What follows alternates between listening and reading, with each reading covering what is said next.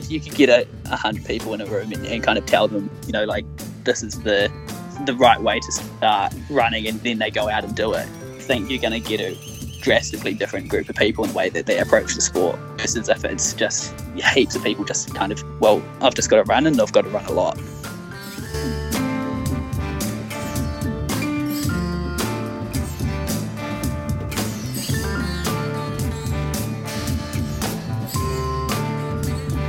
Kia ora everyone, that was Luke McCallum. I'm Matt Raymond. I'm Eugene Bingham. And this is Dirt Church Radio, interesting conversations with interesting runners. So no, he said, good shoes, terrible people, but moving on.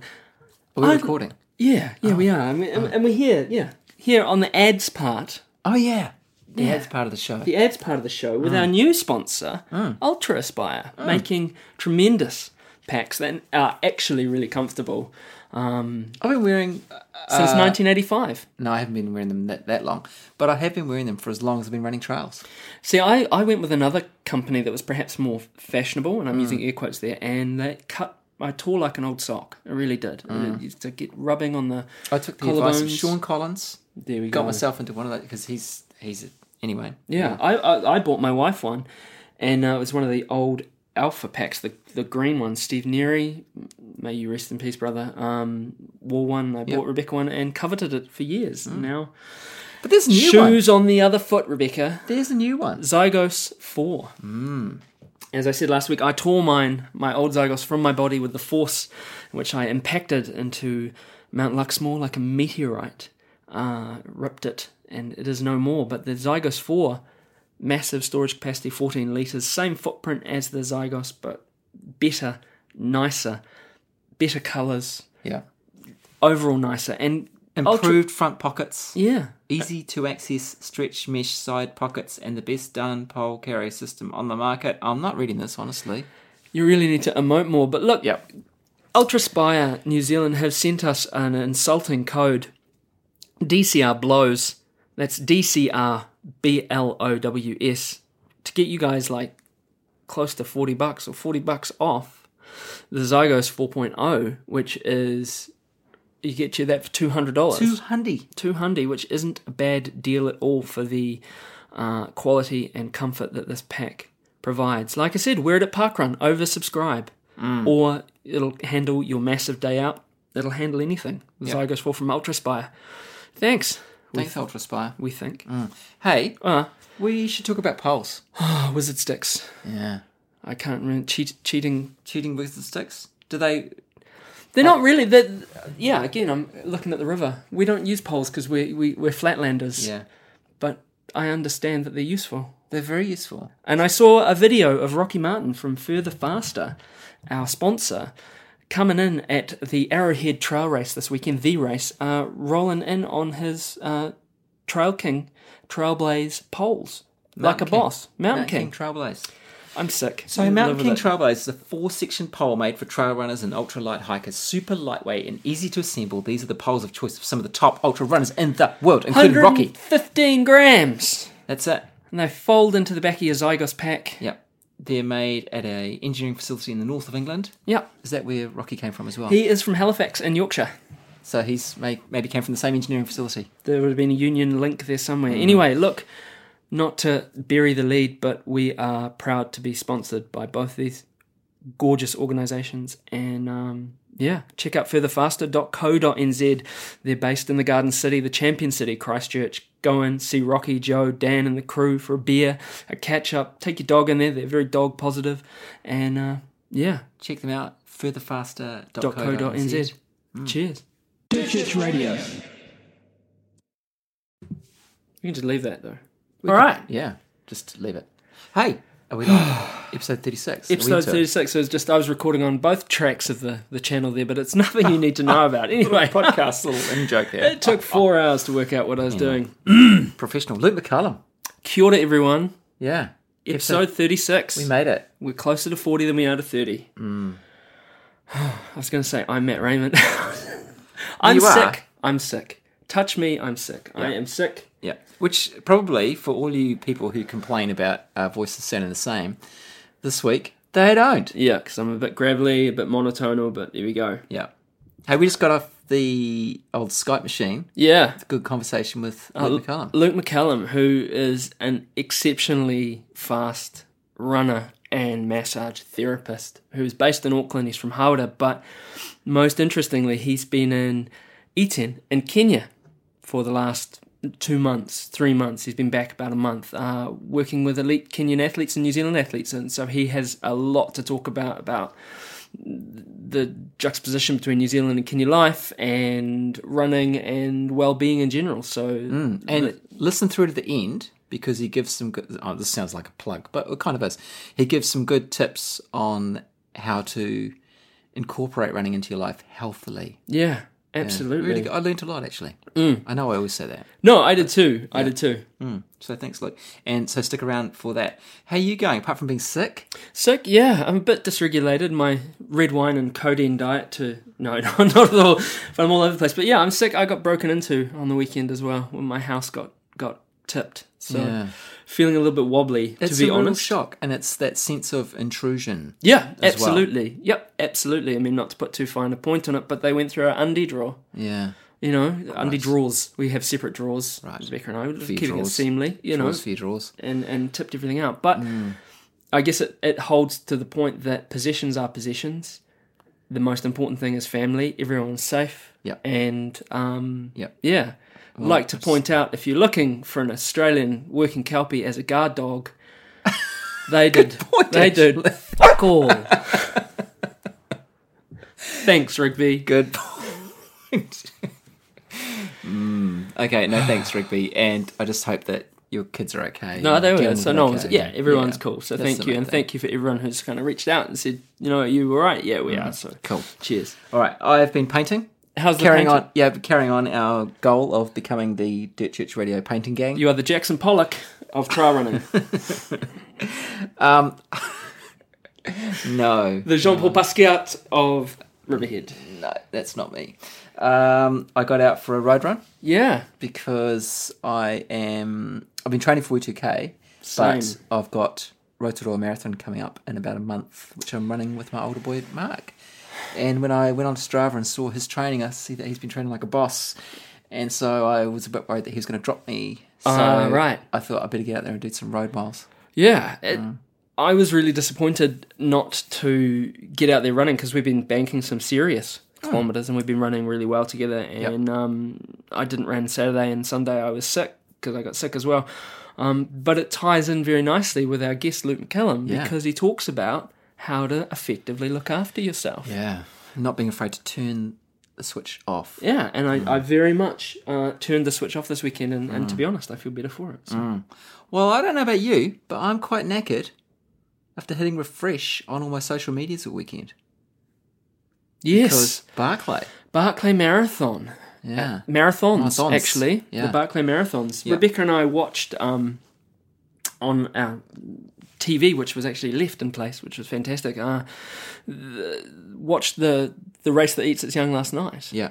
And fantastic. Yeah. Because as you may or may not know, we're putting on the Riverhead Backyard Relapse Ultra, which the winner gets a golden ticket to Big Dog's Backyard Ultra, which is put on by Lazarus Lakes. And the winner of Big Dog's Backyard Ultra gets an entry to the Barclay.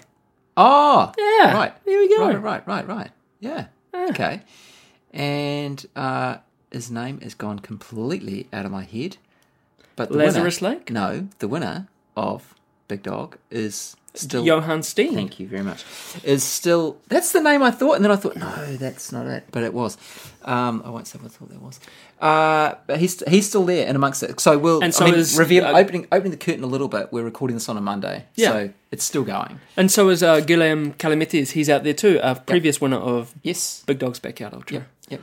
And so is Greg Hamilton. From New Zealand! Who, you might say? Greg Hamilton from New Zealand. Who's Greg Hamilton from New Zealand? Well, I have been doing some Googling, and I've been on the Twitter machine. Yep. And I've had found some of his mates. So he's from New Zealand. Alistair here, Alistair Alpine at Alpine Folk, tells me he has a tramping background, tramping mountaineering background, orienteering and roganing for years, and he's a roganing world champion, which indeed he is. Yeah. 2017 roganing world champion. Alistair also says Greg has also competed in Godzone a number of times. There we go. Yeah, and then Philip Barclay came back to us. No. Another mate of his. No, Spelt differently. right. Yeah. This is quality content for me this week.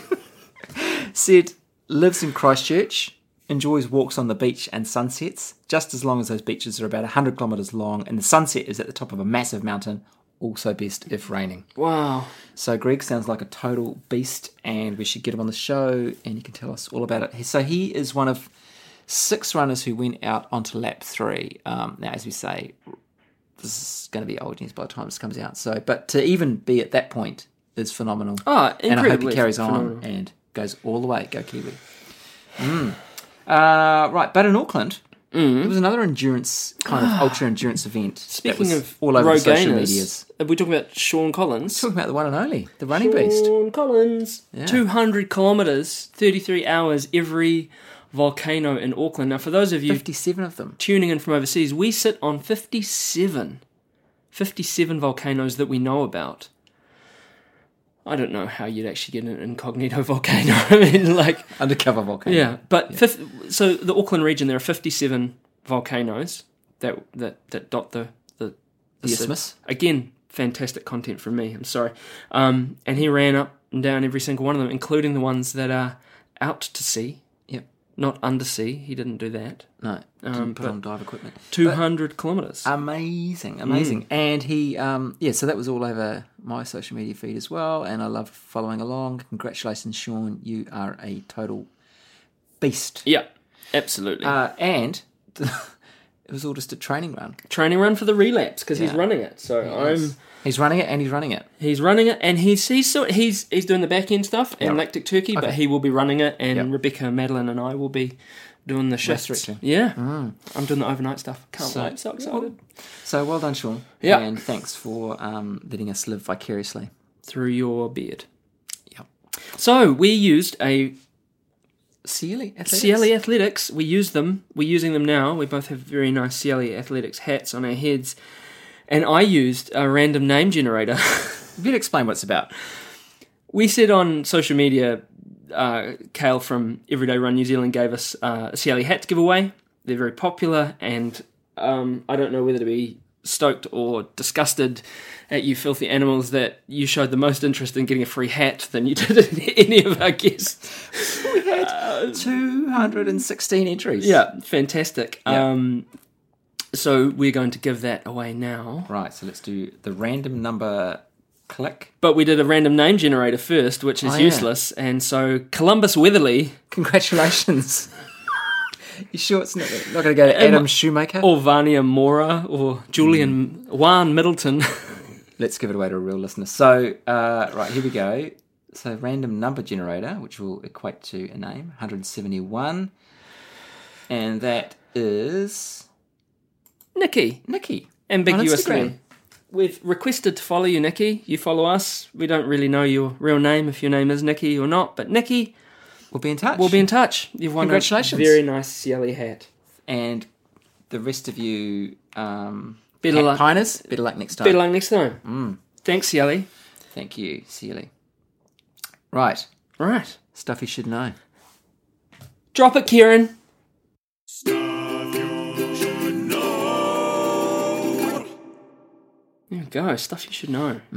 So, I spent part of the last couple of weeks strapped up with cardiac monitoring equipment, Right. which is just tests for something that started last year. Mm-hmm. It's an ongoing issue that I just need to keep on top of. It's nothing serious, it's nothing life-threatening, but I just need to go in for tests every now and again, partly because I've got crap genes when it comes to hearts. But anyway, the point is, I need to keep on top of it, because if I don't, then it will become serious. And it got me thinking about how men, especially, are traditionally crap at keeping on top of their health. And anecdotally, I'd say runners are pretty bad at it too. And we all carry injuries and we all ignore issues and hope they'll go away. And I've been there and done that, and I've run with plenty of people who've been there, done that. But for your own sake and for your family's sake, get checked up regularly. Even if there's nothing specific wrong, you should start going for annual checkups when you're sort of, I don't know, what do they recommend? Yeah. They say well, I'm not over 45, but over 45 you should be getting 6 monthly checkups. Yeah, well, I am. Make sure you've got a GP. Get to know your GP, because then they'll get to know you and they'll know when something's wrong. Macho bullshit, blissful ignorance is not going to be worth it if something does sneak up on you. No, and I guess again, this is very germane because Luke, this week's guest, talks about that. Keeping on top of yourself and knowing, in terms of your well-being. And we talk a lot on the show, rightfully so, about mental health and sort of maintaining that and being on top of that, but it's also about your physical health as well. And this is really, sort of... Not that they're different. Dovetailing. I had a moment of utter panic when you and we were going out on a group run in Riverhead, and I stuck back with Kunal, and there was all... Basically, Kunal got lost, or you guys had taken a wrong turn. I came back. Yeah. And I had an utter moment of panic going, I hope Eugene's okay. And it's just one of those places you go to, A plus B equals 97. And I hope he's not, and then what do we do? And goodness, at least I know what to do in that situation. But I'm so glad I knew about what was happening for you. Yeah. Do you know, rather than an utter surprise happening. So in terms of, you owe it to yourself, you also owe it to the people that you run with to look after yourself. Yeah. And just keep on top of things. It's no big deal. It's no big drama. Because you're nice and we like having you around. Yeah. And, because if we lose you as a listener, that's like one less click. All our ratings, our trends. Do you think we're going to be able to keep giving away hats? We're not. So just keep on top of it. Go find your GP. Yeah. Get checked up. Don't ignore stuff. Because then you'll be able to keep running longer. Yeah. And listening to us. All right. And you'll also be able to have a greatest run ever. See what I did there? That was an S. Amazing content from me this week. Sorry, I apologise. Segue goal. That was an excellent segue. So greatest run ever, part of the show where we ask you to write into us, tell us your greatest run ever. It doesn't have to be a race or a mountain summit. It might just be a run around the block. Might be a run up a mountain. Something that's sung to you for whatever reason. Send it into us, dirtchurchradio@gmail.com or via our social media. Yeah. A special one this week. It is a special one this week. Steve Aitken, who is the husband and main enabler and abettor of one Mel Aitken, who we've at this point we're on our knees. Had on the show, and a very nice man and a very quite a taciturn, he's a cop, he's. And runner in his own right. Runner in his own right. And we were thrilled to get this in and actually feel, really stoked that Steve is a fan of the show. So here we go. My greatest run ever, Old Ghost Road Ultra 2019. Being married to a running freak of nature, and I mean that in the nicest possible way, will always give you a distorted view on time, pace, and distance. And so running longer distances was probably always going to happen. In a moment of weakness, I signed up for the Old Ghost Ultra in 2019. It was my first one, and I had no real time expectations, but starting and finishing in the dark seemed likely. Finishing was the goal. The whole lead-up seemed surreal, and the enormity of the challenge ahead never really kicked in until race briefing Friday night. I've been to 2 of these briefings before with Mel and enjoyed the humorous but practical way Phil Rossiter delivers his briefing, but sitting there in that theatre, listening and absorbing the challenge in front of us, was a new and daunting experience. This guy does not undersell the difficulty of this race. Friday night sleep was not one of the best I'd have, and probably the same for a lot of runners waiting to take on the Old Ghost Road. Saturday morning arrived, and in the pre-dawn we made our way to the start line. The nerves were really kicking in now. I've never really experienced pre-race nerves before, but this day I felt like throwing up. I was wondering how the hell I was ever going to complete this task, and wondering even if starting was a wise move. The countdown came, 5, 4, 3, 2, 1, and the hooter went, and as it sounded, my nerves vanished. We were on our way, in the dark, 300 of us about to tackle the Old Coast Road. The run to Specimen Point went well. Dawn arrived, and the splendour of the countryside revealing itself in the dawn light. Running beside the Mokihinui River in the bush was fantastic. Arriving at the aid station, a quick top-up of flasks, a bit of an orange, and of course an update on how well Mel was going, and then I was off down towards Stern Valley. I settled in with a group of 3 other runners, and with a bit of light conversation and a steady pace, the kilometres started to tick away. At about 29k, my good old friend Cramp started saying hello. Nothing serious, but just a wee reminder that, hey, I'm here, so I eased off the pace a bit and did a bit of a walk through to Stern Hut. Halfway there, and just another marathon to go, surprisingly, I was feeling great. I'd only ever completed 1 marathon and a few halves in the past. My plan was to pretty much walk through to the Ghost Lake, as the dreaded 300 stairs and the majority of uphill were in this section, and I knew I was pushing it, and I was just going to invite Cramp to make the rest of the run miserable. Tagging along with Liz, who was now also walking, made the kilometres slide past, and the slower pace allowed us to enjoy the beauty of this magical place. We got to the top of the stairs and managed some gentle running towards Ghost Lake, which from where we first saw it seemed a long way, but suddenly we were there. From Ghost Lake, it was about 3 kilometres climb to the top, and then the run across to the top again, where Cramp forced a drop in pace, and separating from the wee group I was in, but still managing a reasonable trot, and then it was into the downhill. Again, one bad cramping, I got underway, and Crampfix was holding the cramp at bay. The pace picked up, and the kilometres ticked off through the last aid station at Lyle Saddle, and before I knew it, I was approaching the swing bridge to the finish line with only those 12 or so stairs to negotiate and then run to the line. Those steps looked like a mountain, but I surprised myself and bounded up them to cross the finish line in 11 hours and 49 minutes. Stoked, to say the least, that I had done it. Why is this my greatest run ever? Well, it could be completing it. It could be the time I did. It could be the distance I ran, or it could be completing my first ultra, but it's not. It is about what I learnt about myself on the way, how great our bodies and minds are if we challenge them, and that we can overcome, and what we can overcome when we do. Not once during that run did I enter that dark space and wonder, what have I done? Which was something I expected to happen, but instead I felt grateful that I had the opportunity to do this magical event. I met some fantastic people, saw an amazing country that most of the population will never see, and experienced the dedication of dozens of people volunteering their time in organising the event and working at aid stations to allow us runners to fulfil our dreams. What a stunning country and race community we live in, and how privileged we are. I'm forever grateful, and that is why this is my greatest run ever. Wow. Man. Yeah. Kind of encapsulates it all, really, doesn't it? It does, and thank you, Steve. Yeah. And it's a real privilege that you wrote in. So yeah, I really appreciate that, man. Yeah, it was great. And I was feeling for you with the cramp. Yeah, Going along. Yeah. There's something wrong with that can happen, and you still experience your greatest run ever. Sort of says so much about how running is much more than the physical. Yeah. Thanks. Cool. So send us your greatest run ever, and don't forget to go and have a read of them on our website. Yeah, we've put them all up. Radio.com. Fantastic. And it just makes me want to run the old Ghost Road. Yeah. Even more every time I do Absolutely. it. Every time everyone talks about it. Absolutely. We've got to go and do it. Right.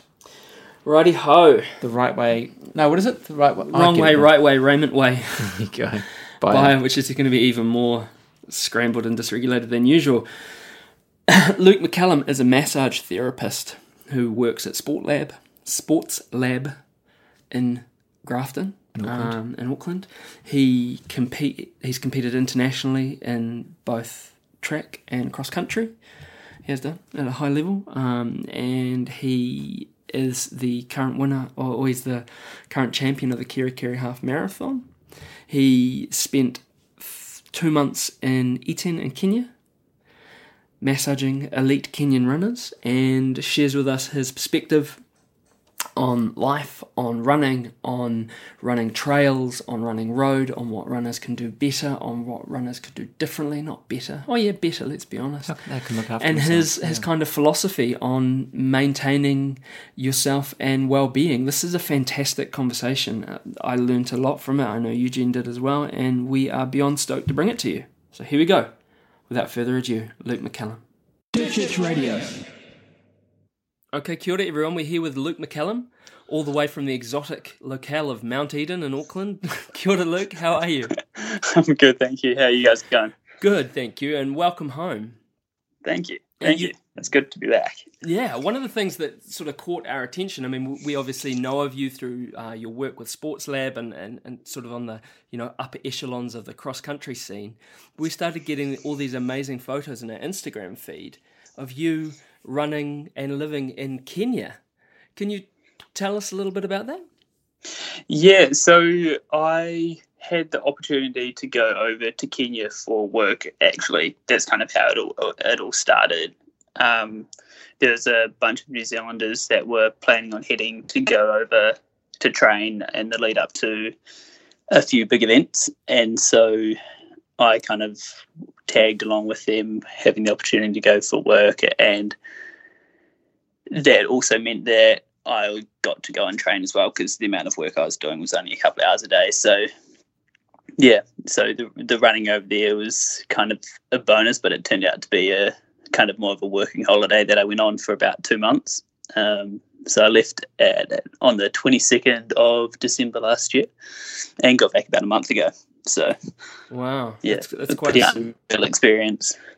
Quite a summer holiday. Now, just to be clear for the people listening, you work as a sports and therapeutic masseuse, yeah? Yeah, massage therapist, yeah. Massage, sorry, Yeah. I'm saying that correctly.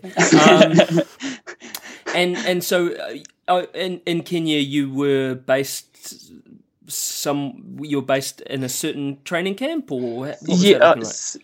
So I was based in Iten, which is kind of if you were to think of Kenyan running, it's the home of champions. It's the famous village that everyone would ever kind of talk about. We were living in a compound that was owned by Mary Kitani, who's the women's world record holder. So there was a bit of an insane experience where you're kind of walking up the road and Mary Kitani was just around the corner. It's kind of the Kipchoge of women's marathon running type of thing. So, yeah, there was a number of moments where you're just seeing these crazy famous runners and you're like, they just walk around town like every other person does type of thing. Yeah, Right. it's like the Hollywood Boulevard, really, isn't it? Iten in Kenya of running, isn't it? It's just from the sounds of it, it's just like I say, world class runner after world class runner. Yeah, so it was crazy. So if you'd put it in the way of if you met a 205 marathoner anywhere else in the world, everyone would know who they are, type of thing. But over there, it's just you're just another one of the locals that can run pretty fast. You kind of have to be a bit fast in order to become a bigger name, which is unheard of. You talk about that, and as I said, in any other country, and people would just kiss their feet, so to speak. Yeah, absolutely. So just fill a little bit more detail on how you got there. So who did you go over with, and so? So the two New Zealanders that we went over with was Aaron Pulford, who is kind of multiple national champion across distances from 5K up to the marathon. And then there was another one of a young guy that I trained with up in Auckland, Murdoch McIntyre, who just competed at the World Cross Country over in Denmark over the weekend. And then there was the Robinsons over there as well. Just hanging out with the Robinsons. Yeah. So you went there primarily. They'd asked you to go for work purposes. Yeah. Yeah. Oh, brilliant! What an opportunity. And what? I mean, I've read Running with the Kenyans. We had a Darren and Finn on a couple of weeks ago. What was your life like as a massage therapist working at Iten compared to working for Sports Lab? What was the compare and contrast? From day to day? From day to day. What did your day look like, and the athletes and? So, I mean, my preference for how I'd start my day, I'd get up quite early and I'd start running at about 6:30. So you kind of run when the sunrise comes up.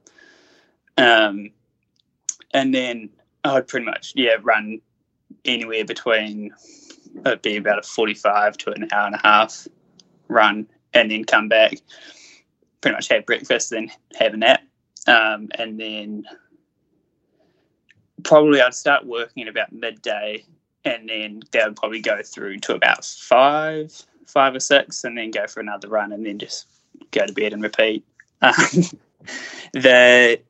From work-wise, I think the big difference from between what I do back in New Zealand versus what I did over there is, I think there's not that much of an access, or the athletes over there don't have much access to any form of healthcare that you would expect of an elite athlete. So I think when you're talking about if you talk about in a Western, like a Westernized or a European runner, they kind of have a lot of 1% opportunities where they can get the best physios, get the best massage therapists, chiropractors, and whatnot working with them. But over there, there's not actually, like, there's massage therapists, but most of them are self-taught, and occasionally there's physios that come over and travel with some of the European teams or come and work with some of the agencies that are there, but that's kind of sporadic. And so often I found the big difference was just how open people were to learning different stuff, because they just didn't know much at all, where over here everyone kind of has access to a lot of information, and whether or not the information is right or wrong is a different point. But over there, that was kind of the biggest difference, I think. So that's the amazing thing, isn't it? I mean, from everything I've read and heard about the camps in Kenya, is that while you've got these amazingly world-class athletes, the facilities are fairly basic, and the lifestyle is kind of just very much geared around running. It's just, and rest. Yeah, it is. I think the thing is that they don't necessarily talk about is that they actually don't have much else to do. Like a lot of these guys that are runners, they do it in a way of trying to make money in order to kind of get out of the poverty line, or kind of make ends meet. And so they kind of, if they win a race, for example, they might win a couple of $1,000 US, and that's enough to live off for quite a long period of time. And so that's kind of the way that their job works, whereas other people who had jobs there it was quite a bit different. But for the runners, they're kind of running in order to make prize money or make appearance fees, and then kind of invest in the future. So that's their sort of income stream, is winning races. Yes. Yeah. Yeah. So what? I mean, you know, obviously America Taney and these superstars of world athletics are one thing, but what were the sort of the other runners who, as you say, maybe 205 or 210 marathoners themselves? What were they like? What was your experience with living with them and being in the camp with them? So I think the thing is most guys were that fast. Yeah. You wouldn't often come across guys that weren't, and the ones that were, they'd often be pacing the faster woman. But I think you hear about so many. I mean, if you were to look up the world rankings of the fastest marathon times, it's kind of riddled with Eastern African countries like the Ethiopia, Eritrea, and Kenya. But yeah, I think we see them in the big races, but you kind of forget how many other races there are in the world. And so there's actually a lot of, like, how many runners there are is insane. And so, I mean, I definitely didn't talk to everyone. We found our little bubble of people that we knew, and that was kind of, there's probably about 10 Kenyans that we kind of hung out regularly with. Some of them, I mean, one of the guys was got the fastest half marathon in 2018, which is I think it was 58, 40 odd. And so we hung out with him quite a lot. It he was a cool dude. Yeah. Eric Kitanui. But so things like that where you wouldn't notice any difference between a guy like that necessarily than a guy that was running like 67 or something like that. Yeah, yeah. So there's no sort of hierarchy amongst them, or I guess I think there is a little bit, but it's probably more driven from money that they get from prize money and appearance fees. So I mean, you think of the bigger Kenyan names that are out there, they often get offered jobs in the military or in the police, and so that gives them status as well. right. And so they kind of with stuff like that is I think that's how their status is driven. But So it's very much it's an existential it's an existential endeavor essentially, isn't it? It's not like here where Eugene and I will run, but we'll run very much more as an auxiliary part to our life, rather than something that if we say have the talent to do it. The difference between me being a sub 3 2.5 hour marathon, I'm going to get a pair of shoes. And if you in Kenya, you're not going to get anything. But if you're that good, you're looking at really being able to set yourself up and your family up for a long, long time. Yeah. That's kind of the basics of it. I mean, even for myself, it's very much I run for enjoyment, and it kind of brings a lot of happiness. But I wasn't convinced that everyone over there loved running in the way that you see back here. Right. I think there's so many people have running that kind of adds so much enjoyment that you kind of spend so much time like researching it and like learning all different things and different elements of the sport. And over there, if you were to talk in a way of like it's like a stereotypically a lawyer who's going to work for a lot and they just don't want to be there. Right. But they just go and do it anyway. Yeah, yeah. Well, I heard. I mean, I don't know if this is true, but I heard that there's not much of a kind of a running. Obviously, at the elite level, there's runners, but beyond that, not many other people run. So it's sort of, there aren't many people running just for fun. Is that what you found? In E10, yeah. I mean, in E10 there were a few like hobby joggers, if you want to put it, if that term to it. But apart from that, you definitely didn't see it anywhere else. Down in Eldoret, which was one of the closest kind of biggest cities, there definitely wasn't any form of running. It was more just there's a few locations up close to E10, like Kaptagat, which is kind of if you run, you run type of thing. Yeah. And there's not much in between the amateur level or an elite. There's no park runs. No fun.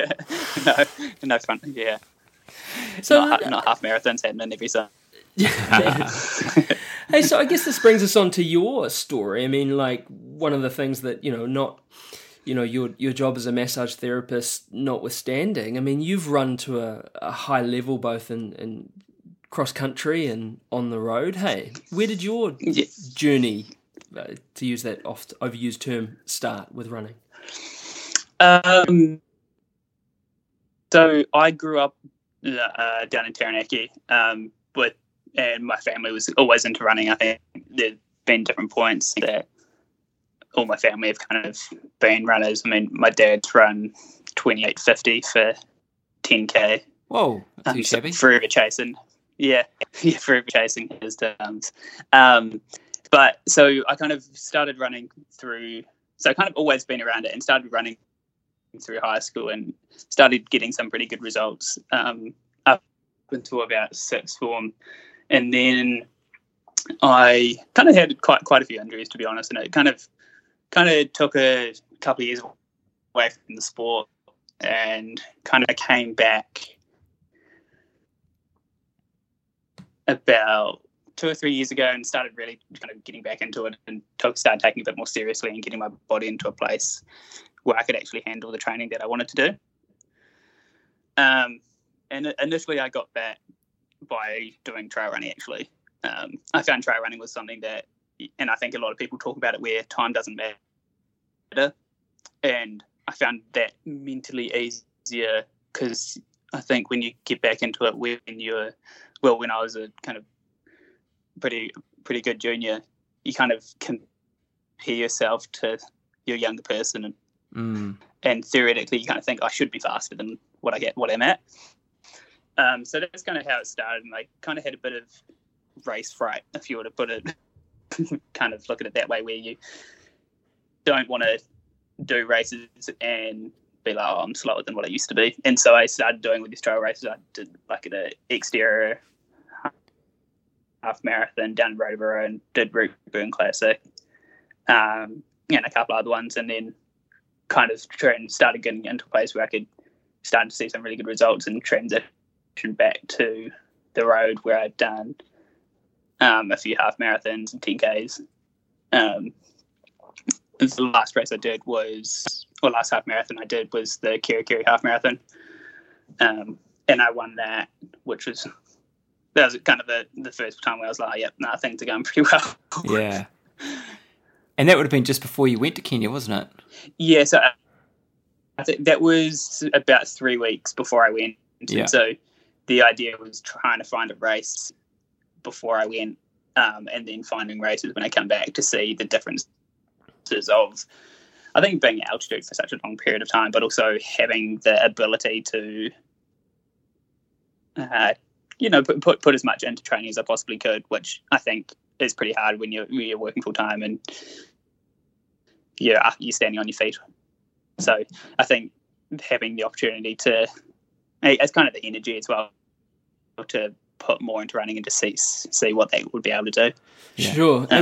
If I may be so intrusive, what was your time at the Kerikeri half for the win? Hour 10, so 7 minutes. 70-minute half marathon time. That's not too shabby. And have you raced since you've been back? I did the National Track and Field Champs down in Christchurch a couple of weeks back, and that was 5K, so that's very short. And that was kind of the first track race that I'd done in 6 years. Yeah. But I've got a half marathon coming up in 2 weeks' time. So that's kind of been the big goal for the last, since November pretty much. So that'll be the test. I'm looking forward to that. That'll be the true test. I mean, it's a little bit longer, I think, after coming down from altitude than was kind of suggested, but I kind of I took 2 months off work. I don't think they would have liked it so much if I took much more. And I guess it's the thing, and I class Eugene in this sort of in this grouping. I group runners like yourself and Eugene into the term of sort of classically trained. So you guys are classically trained runners. You know how to run on the track. You know what a 5K means. You know what a etc. etc. etc. Do you think that people? Approaching it from both worlds, like road running and then trail running, do you think more people, and especially clients that you see, would benefit from getting out on the road more and sort of devoting more time to sort of the discipline of running? I'm really glad that you brought this up, because this is something that I talk to people quite a lot about. I do treat quite a few trail runners from, like your different levels through the sport as well. And quite often, I think what a common thread of what I see is people say they're always wanting to do something that they don't necessarily think is being achievable, and they want to push themselves past a point that they didn't think that they would be able to get before. Right. I'm not too sure if that's something you guys have kind of heard of. You've had conversations about that with like people you train with or people you've talked to. Well, I mean, that's the thing with any kind of running endeavour, isn't it? It's about pushing yourself past what you feel you could cope with, and that's why we compete. That's exactly that. And I think when you've got people often people feel that they need to go longer in order to get that sense of pushing themselves further and harder than they ever could. Which I can see their point, but I'm also going, well, why don't you, like, your current PB for the half marathon is 1:45. Why don't you train for a 1:25?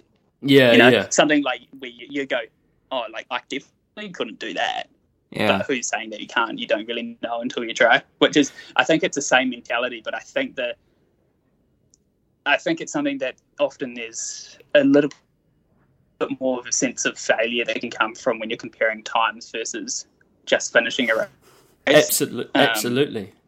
But it's a matter of, it's like you're right. I mean, and we talk about on the podcast quite a bit the sort of tyranny of distance and the kind of we talked to Darren and Finn about we're in the post marathon age where it's not enough to kind of, the sort of water cooler currency of saying you've run a marathon is diminished, and now you've got to say I've run a ultra, I've run 100k or I've run 100 mile or whatever, which is crazy because I mean, if as he talked about, running a 5k or a 10k is just harder in lots of ways than doing an ultra. What he said was that he'd finished this ultra marathon, everyone was kind of falling over themselves about it, and he was really disappointed with his time.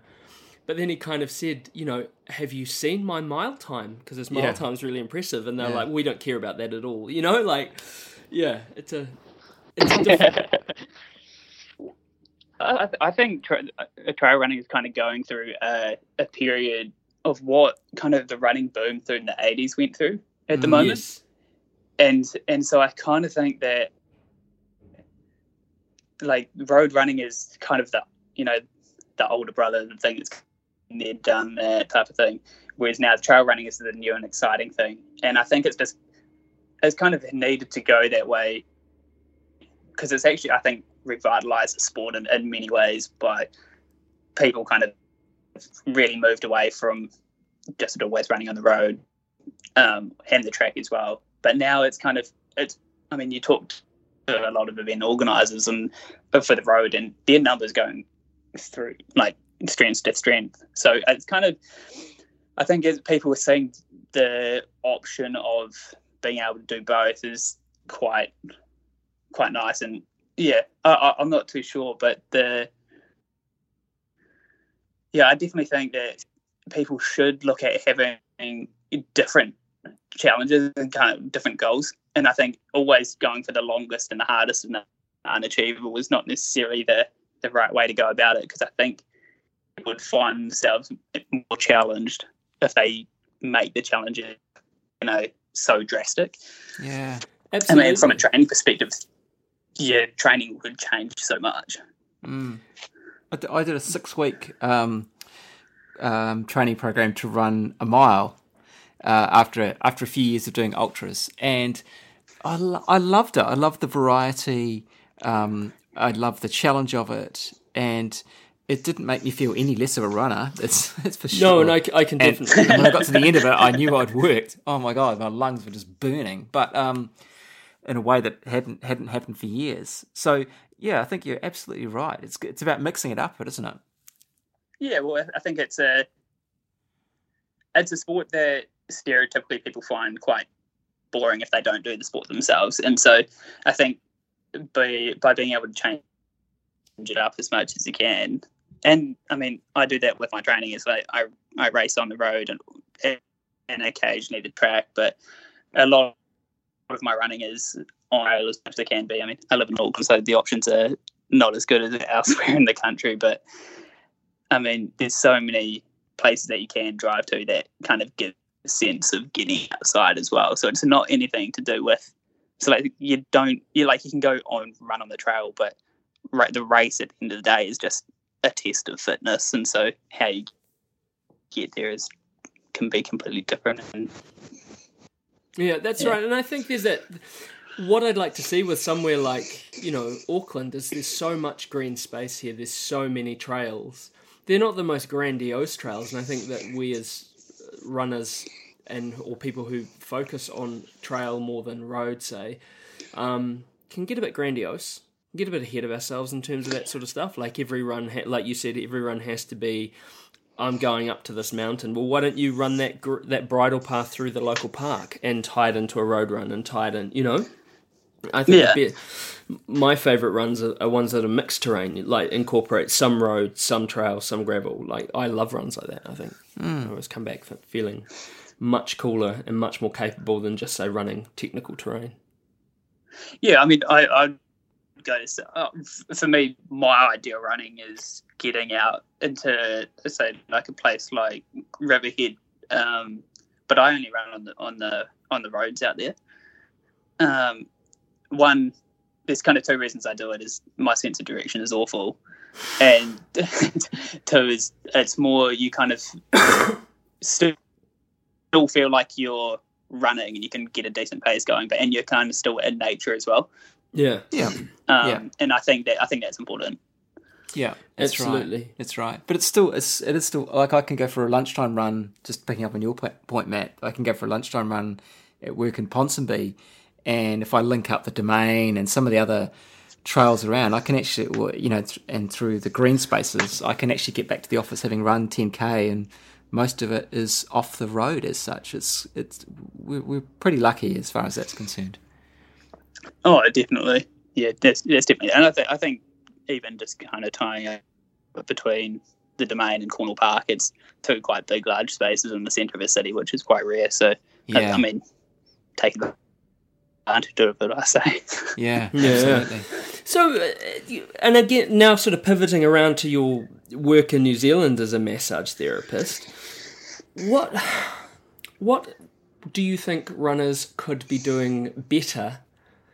And I guess you could pass this to trail runners, or just let's use the term runners because we're all at the end of the day just runners. What could runners be doing better in terms of maintaining their well-being? Not to put you out of a job. No. No, he's going to put himself out. I think that often, so often everyone, and I think this kind of goes across most sports, and I think it kind of is geared a little bit more towards running just because of the personality of the people that are attracted to the sport, is that we often do so much all the time. And so we're kind of pushing ourselves at work. We're perfectionists. We're trying to get the most out of different things. And often we do kind of a more is more approach. And so it's more running and it's doing more rehab, doing more foam rolling or more stretching than what we could do. And often with things like foam rolling or stretching, as we go too aggressive and we put too much stress on our bodies that I think that our bodies can't necessarily cope with, especially if you you go out for a 2-hour run or 3-hour run or a 6-hour run, whatever, and then you go onto the foam roll and you go, what I need to do is just go hard and go home.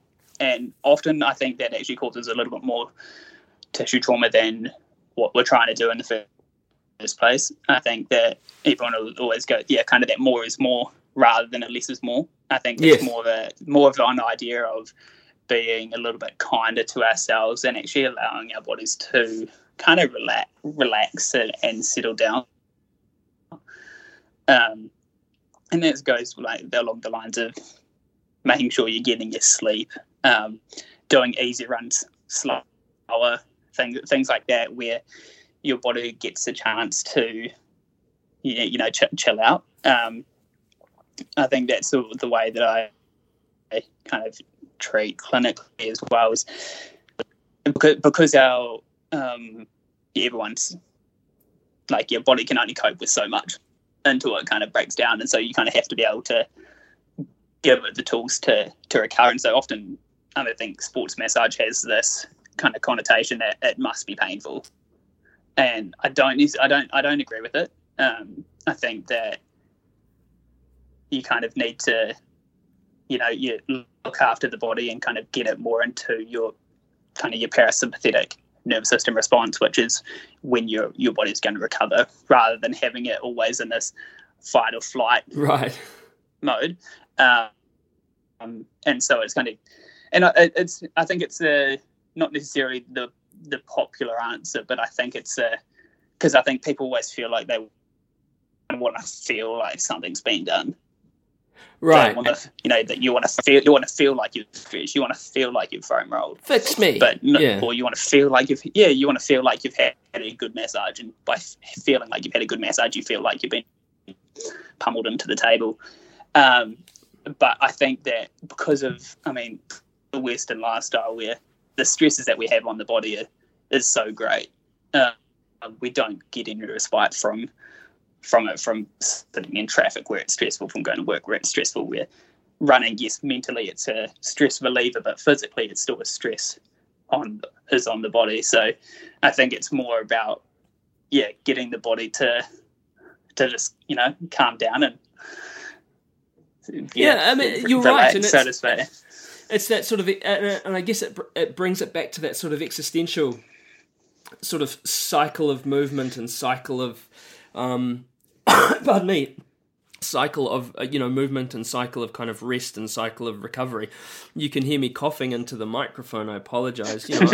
I've been sick this weekend and had a bit of stress happen as well around home, and I haven't run in a couple of days. Whereas in the past, I would have beaten myself up all weekend, like I'm not keeping up with Eugene's yearly mileage, or I'm not doing this, or I'm not doing that. I actually feel better for it, actually having pulled the pin for a couple of days and just had a bit of a rest, Yeah. And I'm not doing jumping jacks or anything like that, which I would have ridiculously done, like, I'll do skipping all day or something, like, it's incredible that it's actually, I guess it's that balance, like, if I'd have gone out and ran both days in the weekend, looking at my long-term recovery, what would that have done? Yes, yeah. And I say that it's been a big learning curve from me in my own experiences. I kind of went through a period of doing too much training and trying to fit everything into my day, from working full-time and studying full-time and still trying to have this goal of being the best runner I could. And it kind of got to a point that, like, my body broke down, and it took a couple of years to recover. And this is a cycle I often see, and it's a really sad cycle that you see people in. I think it's even more sad when you're seeing it happening in young athletes, especially. I think New Zealand has so many talented youngsters, but often the many that go push through to that senior level. I think more in endurance sport for sure, and I think it's just doing too much too soon. Like, I was quite lucky. I've been able to. The resources that I have available to me by working with the company that I do, with kind of physiological testing and working with some really good physios. And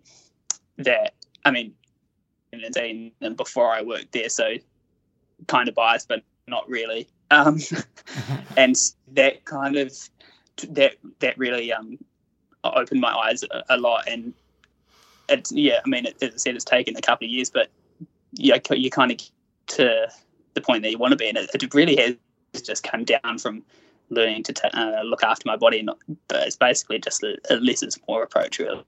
Yeah, and that's a hard thing for many runners to get their heads around.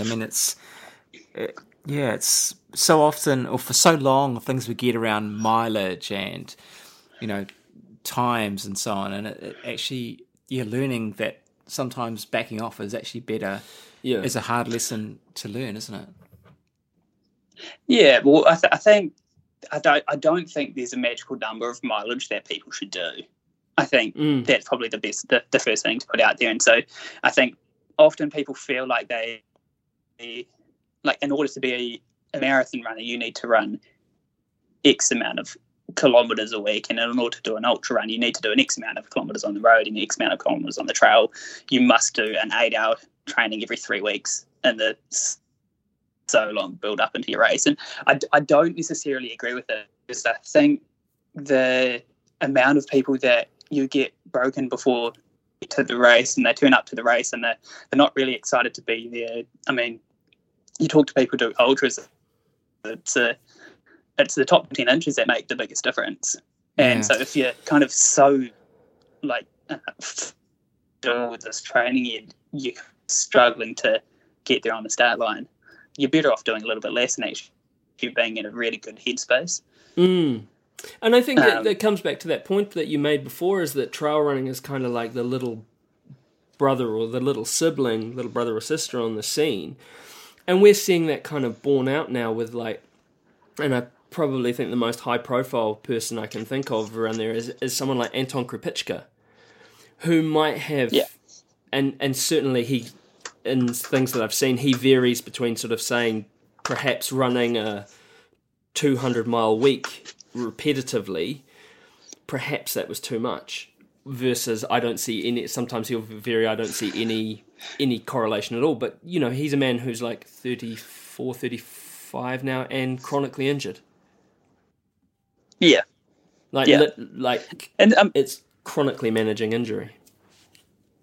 Yeah, and I think, I mean, to be fair, some people are okay with that. Some people I think, have this thought that being injured is kind of just part of the sport. And I think it's, and I don't, again, it's something that I think that people put up with things to a point, but you kind of get to a point where you actually just have to be like, enough's enough. And I think, especially if you look at someone at that age, if they kind of have to strip everything back, you're kind of a long period of time of kind of bad habits and thought patterns around training and the way that you're living your life. And it's almost like too hard basket. Yeah, and I guess as well, no disrespect to, you know, Anton, thinking about as well what was tied in with that as an elite athlete is marketing, is money, is sponsorship contracts, is that kind of narrative that gets told around him as the guy who does this. And it brings it back to that point. Like, I've had countless conversations with people who, you know, said that by the time they stood on the Tarawera start line, and this is non-elite runners, you know, very much sort of Johnny Wage Pail, or Johnny Lunch Pail, they were like you said, they were absolutely broken. And there's I guess when it starts to impact on your function is when you need to consider, hey, what's actually happening?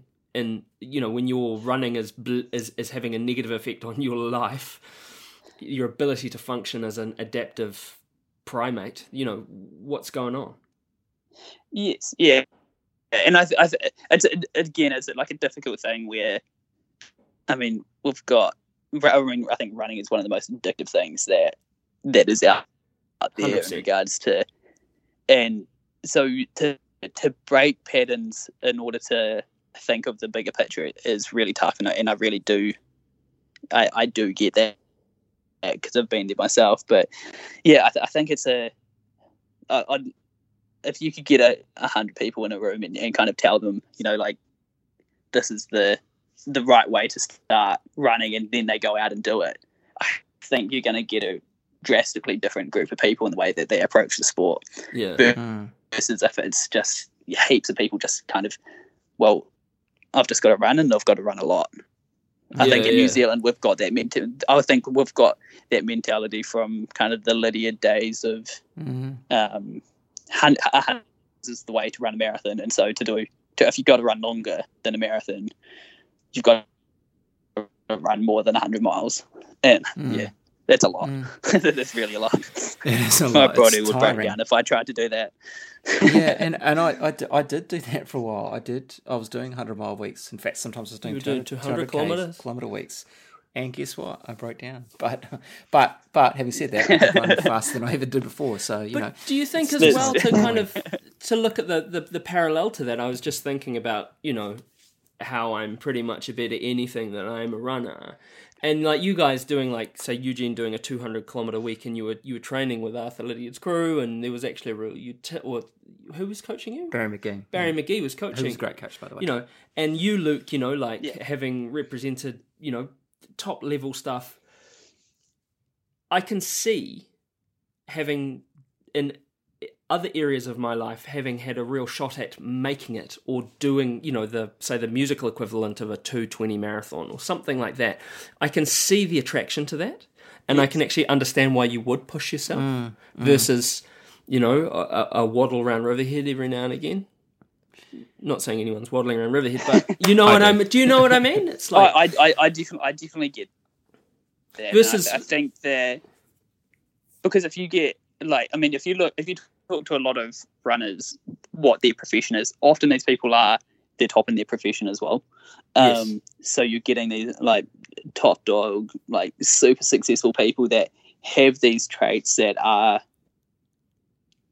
kind of like, if you've got a goal, you got to do everything to get there, and it is exactly the thing. In order to, I think in order to be kind of considered a genius in an area or whatever it is you got to do 10,000 hours of that one thing in order to get there. Absolutely. And it's a difficult one with running, because I think that the tool that you use to get there is a little bit, not quite as robust as we think it is. It's incredibly robust until a point, and often when you get to that point, it's almost a point of it's a little bit too late. Right. I understand. Yeah. Hey, do you think that there's been a change? Because I've just reflected. My finger is firmly on the pulse, and being laid up this weekend, I just watched Icarus, that documentary about. Wow, what an incredible! Amazing. Who knew? It blew my mind. But in terms of, and a lot of the research that's coming out, because I work in mental health, in terms of sort of goal versus process, I've read several articles that say if you have a goal, people are either going to A, cheat, or B, struggle to meet their goal, if that is the focus. And then in terms of the focus being the process or the application, and then I link that to kind of a more kind of present mindful approach to life, and there's been lots of research done around mindfulness and meditation.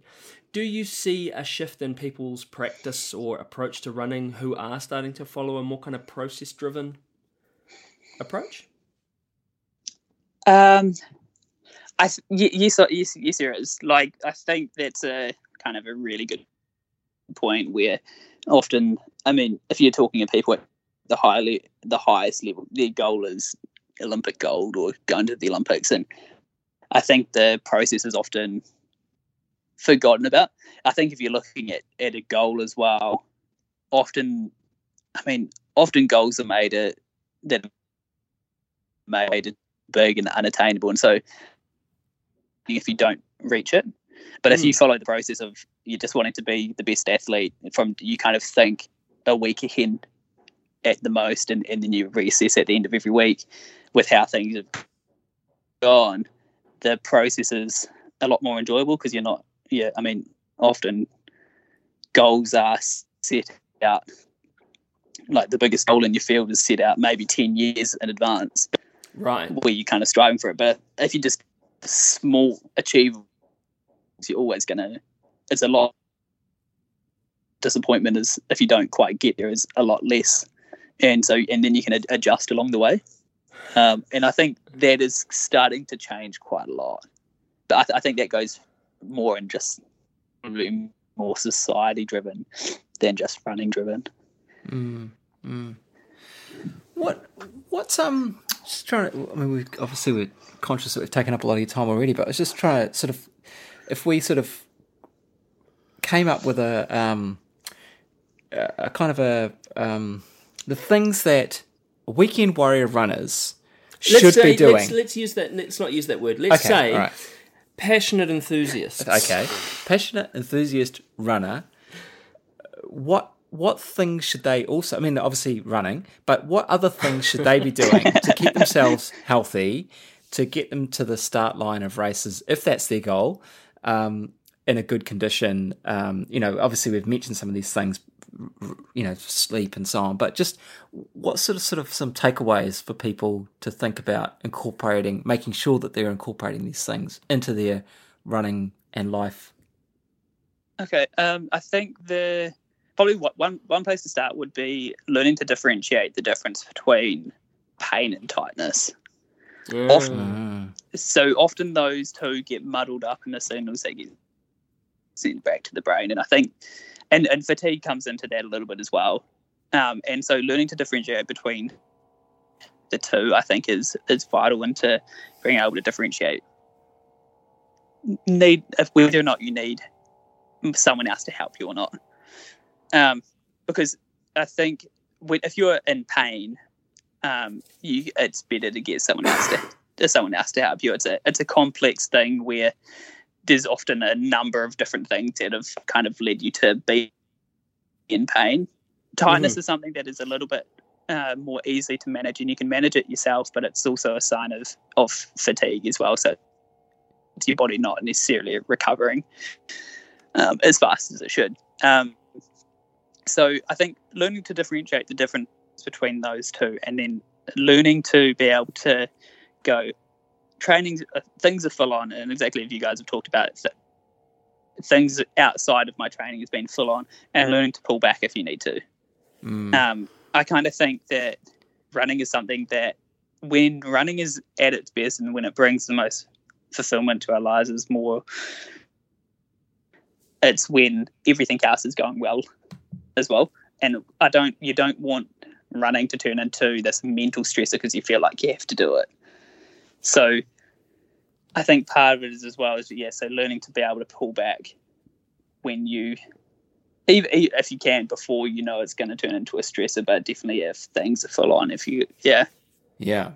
learning to be able to do. It's also like the less is more, so kind of learning to prioritize. If you've got things that are just, you can't get away from, often running is the thing. It's actually going to be the thing that will push you over the edge.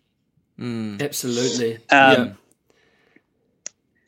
then, I mean, if you were to go from more of like a purely physical perspective, I think that often we overdo stretching and foam rolling. So I'd go to say that, and I mean, if you were to talk to most people, they didn't like foam rolling, it's because it hurts too much. So I don't agree with causing pain to hurt pain.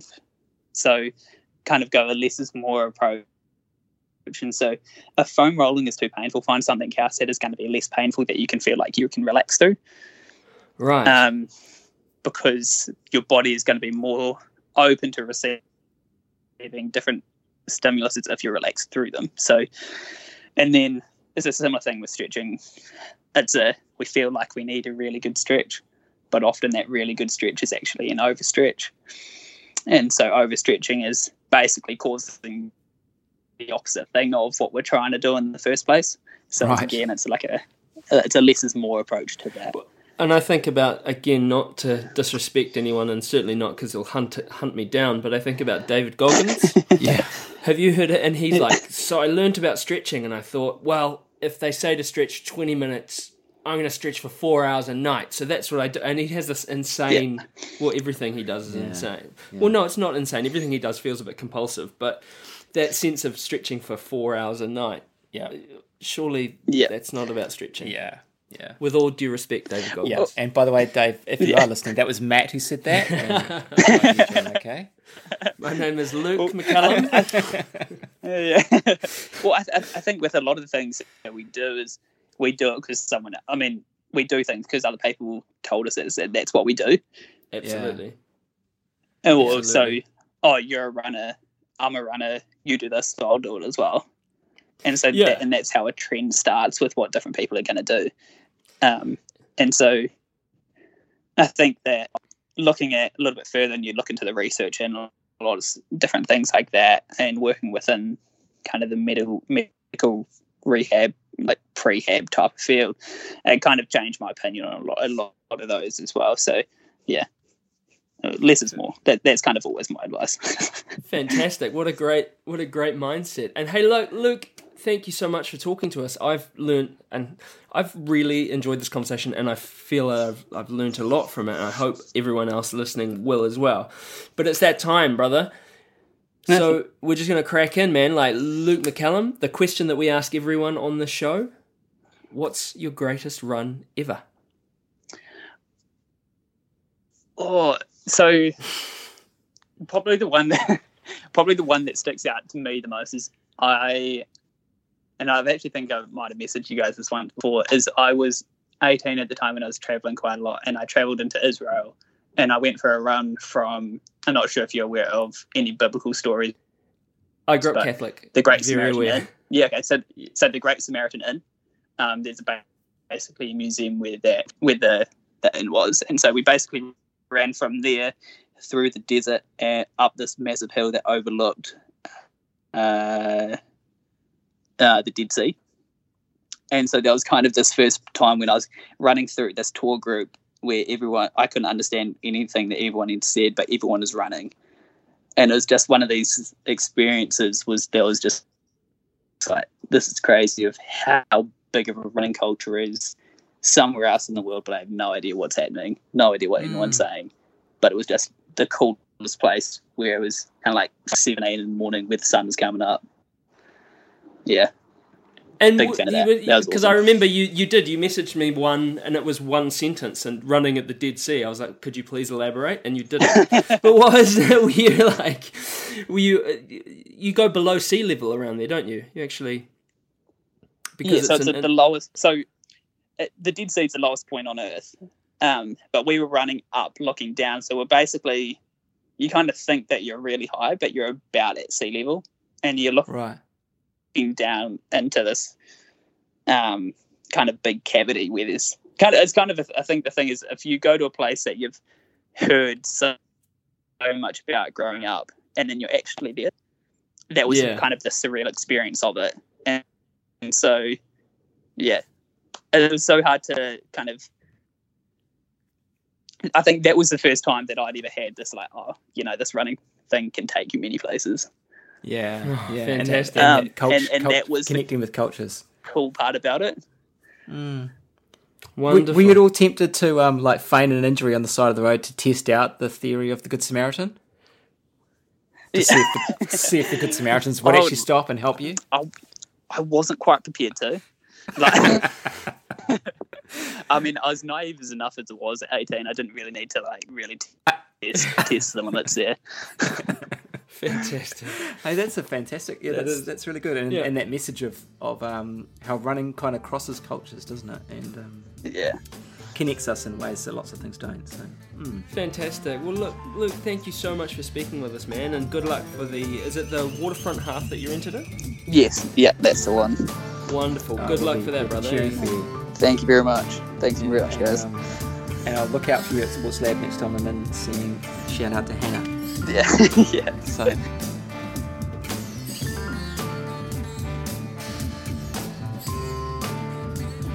This might have been a C- effort from me this week due to No, being sick or whatever. Cut it But out. that was A+ from Luke. I really enjoyed that conversation. I did thought too. he was excellent. Yeah, there were lots of moments of real insight for me personally. Absolutely. So I'm sure there were for tons of our listeners. Yeah, too. I really like the part about how we over foam roll. That's the because Yeah. have you ever done? I've I'm going to damage myself with this thing, and then Yeah, and so you end up putting it off. Yeah. Because you're like, I don't want to go. Yeah, it sort of sits there and you look at it and go, I hate that thing. Yeah. But I'm going to become friends with my foam roller again. yeah, we're Thanks, on Luke. good terms. I mean, we write a couple of times a month, but so there we go. Did your foam roller write in for that Sealy cap giveaway? It did. It did. Yeah, who didn't? Right.